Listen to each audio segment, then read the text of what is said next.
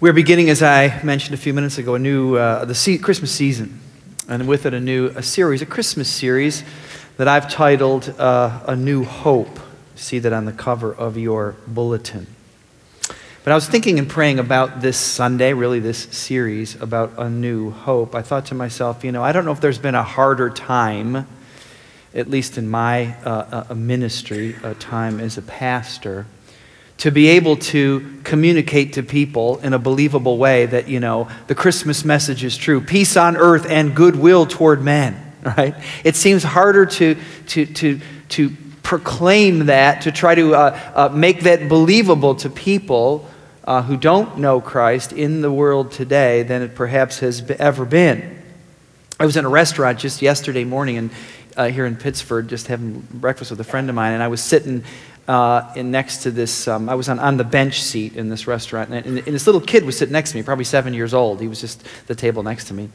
And he looked like he was doing a homework assignment, and he was writing, and they sat down. His dad was across from him, and I was sort of half listening, talking to my friend. And the kid said, "Dad," he said, "here's my question for you." And he said, "What would your future self say to your present self about you?" Right?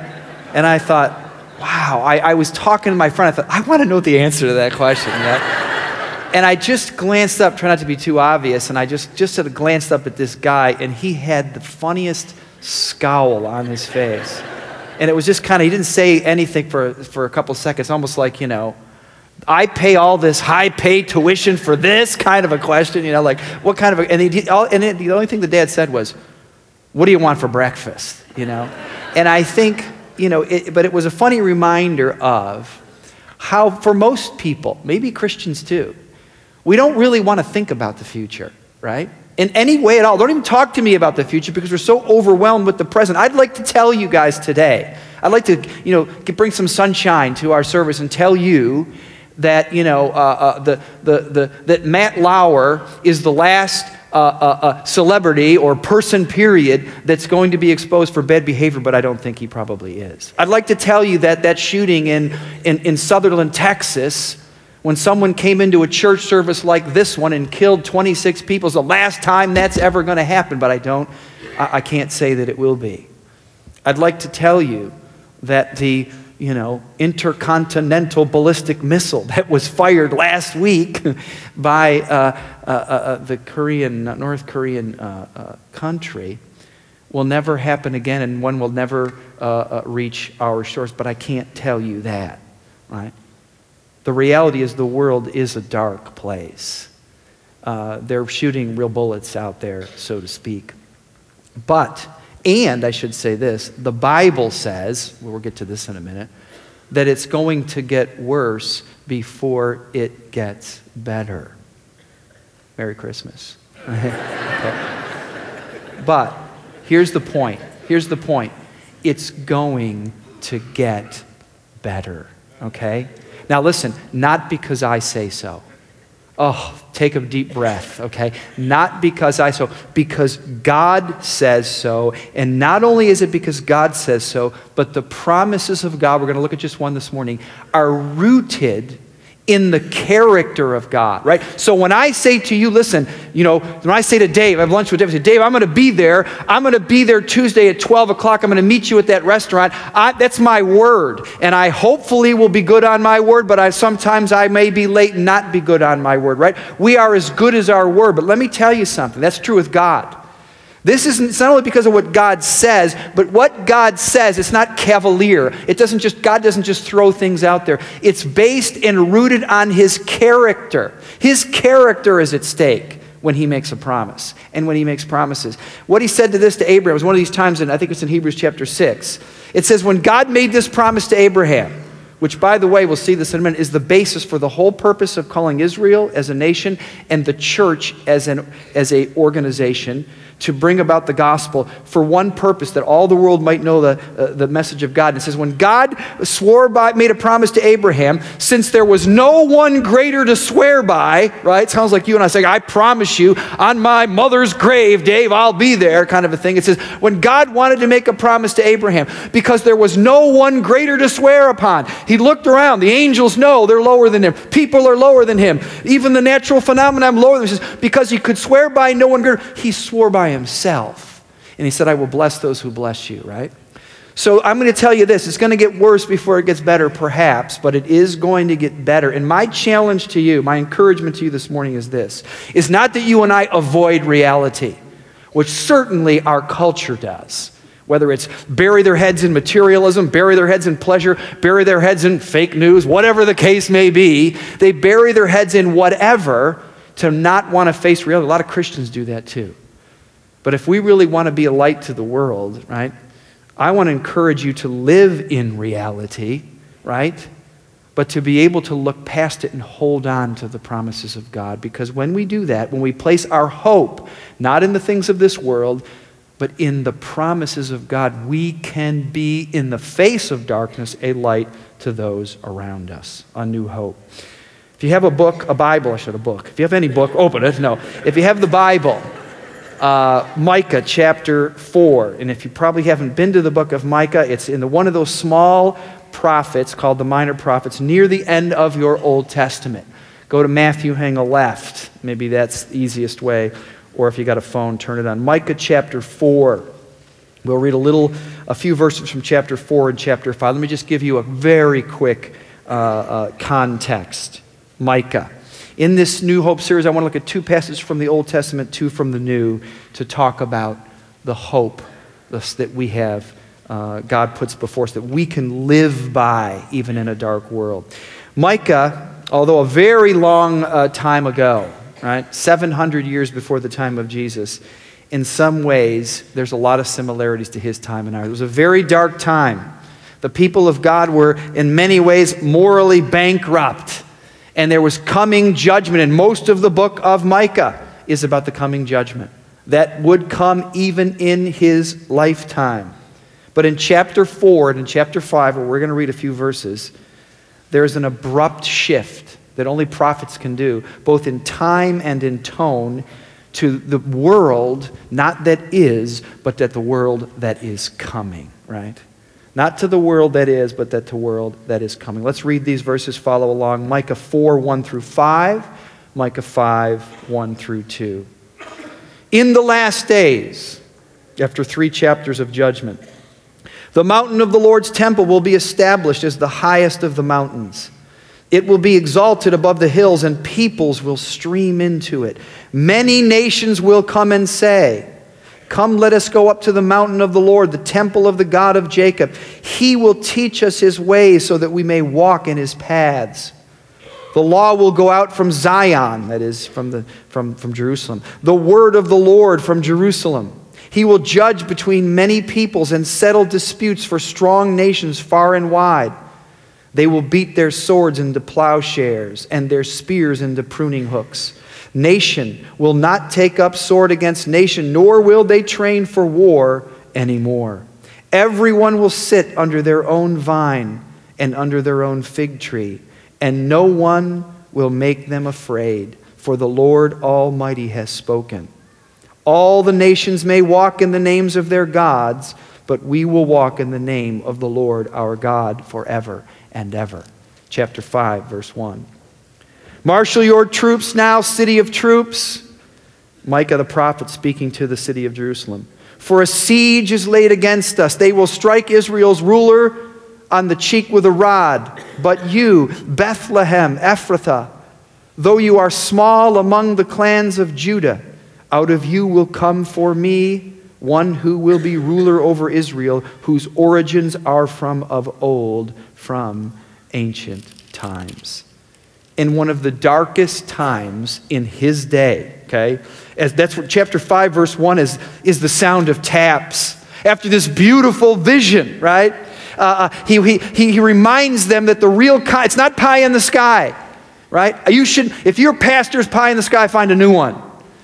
I ought to be doing my best to encourage you, to help you live in a dark world by taking hold of the promises of God so that we can face these things not on our own, but with the power of God, with the promises of God, and be a witness to the world around us. This is what Micah's doing. Saying, listen, the taps are outside. The judgment is coming. I can't stop it. It would happen in his lifetime.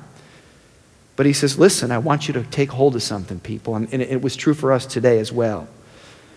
He wants to remind them, my first point, that a new world is coming, right?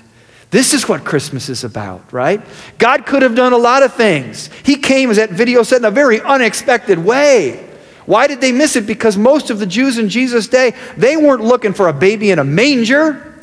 They were looking for a military leader. They were looking for the end of taxation. They were looking for the renewal of a political Israel, right? That's what they weren't. They weren't looking for what came. A new world is coming, right? What you see here in these verses, because see, you and I forget the promises of God all the time. You might hear a great sermon, you might read the Word of God, you might have a great moment, and listen, before an hour goes by, a week goes by, your head is totally buried back in the reality around you. You and I are so captivated and held captive by the darkness around us, even us Christians, that, we live independent of the great realities of God, right? That's what Micah's trying to say. He's bringing the future into the present to make a point. The new world is coming. And what you see in these verses, right? It's a poetic version of the Abrahamic promise. That's all it is. What did he say to Abraham, right?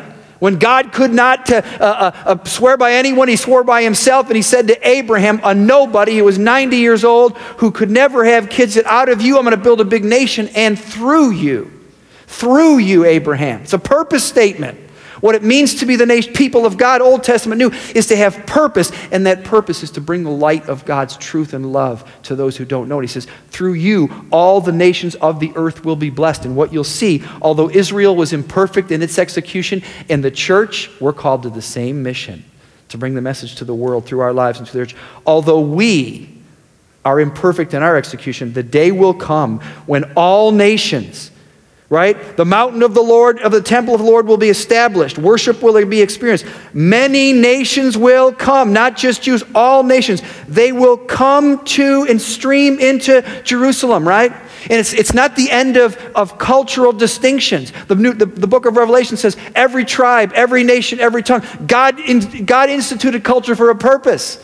But today, where culture becomes a reason for conflict because your skin color is different, because your language is different, because your values seem to, it's a reason for conflict, not then. The cultures will come in, they will stream in together, and nationalism will no longer stand in the way, and people will come to stream into, and then it says this, come let us go. There's a desire not only to know the ways of God, he will teach us his ways, but to walk in them.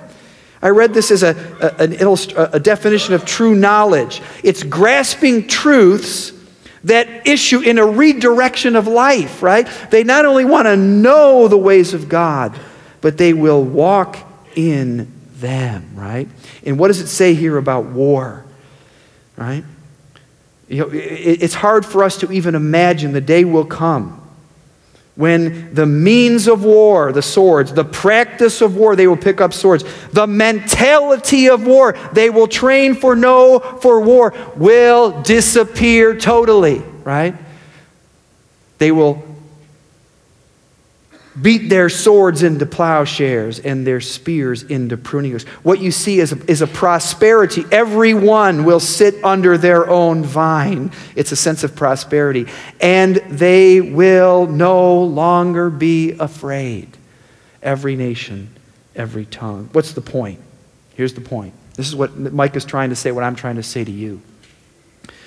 The world as it is, broken, exhausted, in turmoil, is not in its final form, right? Just like you, broken, exhausted, in turmoil, are not in your final form either. That's what Christmas is all about. That's what Christmas is. A new world is coming. Second point, but here's what this beautiful prophecy says. Jesus is the beginning, right? It's already started. That's what Micah says, chapter 5. He goes back, he shifts. See, it's poetry. Some of us have a hard time reading the prophets because it's poetry. They shift from past to present to future. It's non-linear, and it takes a little more work to read the prophets, but it brings forth great beauty if you got the eyes to see it, right? He goes from the beautiful vision of the future, then he goes right back starkly. Marshal your troops. A siege is laid against us. The judgment is coming. But look at verse 2. Verse 2 of Micah chapter 5, right?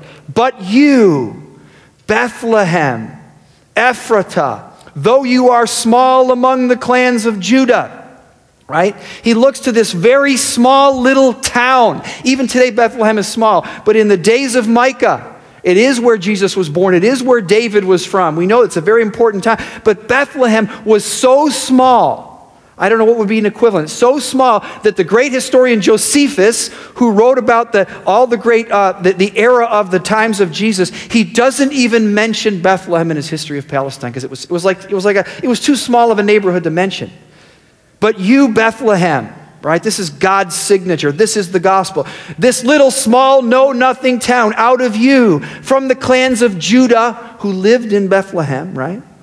Out of you will come a ruler over Israel whose origins are from old, from ancient times.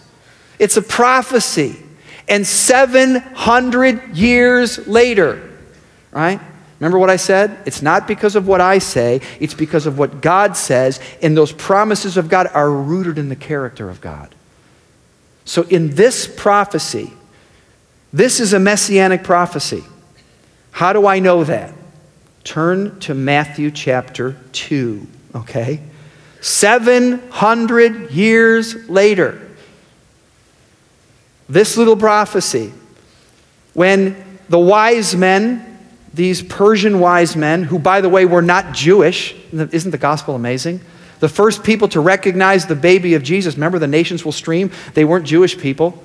The religious leaders said, we don't want nothing to do with them. The powers that be, Herod said, let's kill that Christ child. But these 2, 3, 4 Persian men, these wise men, they said, we want to find out about the promise of the Messiah. And these wise men come, and Herod hears about it. You know, it's one of the great Christmas stories. He hears about it, and it makes him very jealous and very nervous. And he calls the great priests, the people who ought to know better, the pastors, and he says, tell me a little bit in a pretext about the Messiah. Verse 1. After Jesus was born in Bethlehem in Judea, right?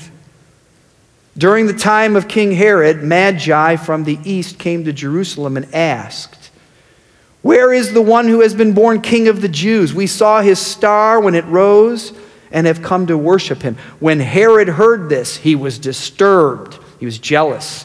He was envious. He was worried. And all Jerusalem with him. Right? There were some believers in Jerusalem. There was some hope. When he called together all the people's chief priests and teachers of the law, the experts, right? He asked them where the Messiah was to be born. They said this, listen, in Bethlehem. And he said, right over there, right? From where they were standing. In Bethlehem in Judea. They replied, for this is what was written, for this is what the prophet has written. Micah chapter 5. But you, little old Bethlehem, in the land of Judah, are by no means least among the rulers of Judah, for out of you will come a ruler who will shepherd my people, Israel. Guys, listen. But you, this is the gospel message. This is the heart of the gospel. But you, O Bethlehem, right? The whole gospel is found in those two words. Why did God choose Abraham, a guy who was 90 years old, to start a family? Why did he choose David, the son that nobody was even called? Why did he choose Hannah, who's barren? Why does he choose Rebekah, who's barren? Why does he choose Mary and Joseph? Listen, why does he choose you and choose me? But you, O Bethlehem. But you, O Dave. But you, O Patty. But you, O me. This is the gospel, right, Keith? This is the gospel, right? God puts his favor on you that don't deserve it, that don't expect it. He says, listen, if you're willing to believe in me, if you're willing to believe in the promises of God, that God sent his Son into the world, yes, in a very humble way, in a manger in Bethlehem, he sent him. Why? Because the real problem is not taxation. The real problem is not even economic unevenness. The real problem is the sin in the war that goes on in our own hearts. And unless that problem can be solved, which Jesus did on the cross, there's no hope for anybody but you, right? And the message is this. As Christians today, living in a dark world, in a world of one scandal after another, in a world after one horrible tragedy after another, in a world full of war where not only wars take place, but people are training for war and executing war right now, today, all around the world. In a world that's in conflict. The new world comes to life in the people of God through you and through me. And as you and I, see, Jesus is the beginning. God wants to change the world through you and through me. I didn't print these verses, but listen to this. 2 Corinthians 1 says this. For no matter how many promises God has made, they are yes in Christ. And so through him, the amen is spoken by us, that's Christians, to the glory of God. Now it is God who makes both us and you stand firm in Christ. He anointed us, set his seal of ownership on us, and put his Spirit in our hearts as a deposit, guaranteeing what is to come. He's saying, listen, the new world is coming, but it comes right now, today, in you and in me, as I come to the promises of God. Oh, you Bethlehem. Right? Little old Bethlehem, Ephrathah, you are small. I come to the promises of God and I say yes to the promises of God. The loving Christ comes in me and comes in you, and we begin to bring the new world and new hope to those around us, right? That's the beauty of the gospel. That's the amazing thing. Christmas is a time not only to be reminded that a new world is coming, but that it has already come in the person of the Holy Spirit. The new world comes when you and I say yes to the promises of God, one day at a time, right? A new world is coming. Jesus is the beginning. Lastly, we are called to live in light of the new world. Back to Micah. See, Micah's a realist, right? He gives this great vision. The mountain of the Lord will be established. The nations will come. They'll be hungry. Every nation, every tribe, every tongue, they're going to throw aside their false gods. They're going to keep their culture, and they're going to come and worship the God Almighty. Teach us your ways that we may walk in your paths. They'll lay down their swords. They'll lay down their machine guns. They'll lay down and they will worship the God Almighty. And then the word of God will go out from Zion, and everyone will sit under their own vine and under their own fig tree. There will be peace and there is security. A new world is coming, but it's not here yet, right? Back to the marshaling your troops. But it comes in us. And look what verse 5, chapter 4, verse 5. He makes a declaration. See, he's a realist. All the nations may walk in the name of their gods. He says, listen, the new world's not here yet, and all the other nations are going to walk in the name of their gods. It means that they're going to give allegiance, whether their gods are wood or stone or Assyrian or Babylon, or whether their gods are materialism, their career, their ego, their pride, their nationalism of one kind, their ideology of one kind, whatever they may be, like in our own day. We live in a world where people march to the beat, into the name of their own gods, maybe science, whatever the case may be. But Micah says, listen, we will walk in the name of the Lord our God. We will give allegiance to God. That's what you and I are called to do. Right? Every single day. You do it one day at a time. Christmas is an opportunity to remind you that the new world is coming into your life. How does it come? You have to say yes to the promises of God. When we say amen, the Holy Spirit burns a little bit brighter in your life and in my life. Do you know the promises of God, and are you saying yes to them? Just this past week, I don't remember what day. It was Monday or Tuesday. Early, a little before 7, I just looked out my back window and I saw this scene, right?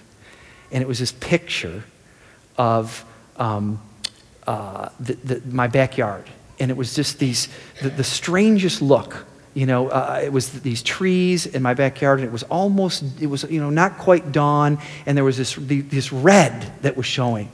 And it was just so odd. Not that I'd ever seen it before, but I thought to myself, immediately as I just sat there, this idea came to my mind, this scripture. If you remember, Jesus, I think it's in Matthew, the Gospel of Matthew. And he says to those people, the religious leaders, the same ones who said Jesus would be born in Bethlehem to Herod. And he said, listen, they were having a hard time believing in Jesus. Because because they were so focused on simply the natural realities in front of them, they couldn't break free to see the supernatural realities beyond them. And Jesus said, listen, when the sky is red in the morning, you guys are smart enough to know that the weather's going to be such and such. He says, you can interpret the skies. You can look in the natural world, and you can look at the newspaper. You can predict what's going to happen in the natural world around you, but you're absolutely blind to the supernatural realities right in front of you, right? And as I just thought about this just came to my mind. I just sat there on the edge of my bed or in a chair in my room, and I began to think about the darkness in the world. And I said, God, the world is a dark place. Whether it's, what you mean, you don't have to think very hard. And I even went from the darkness of the world to acknowledging the darkness in my own life, right?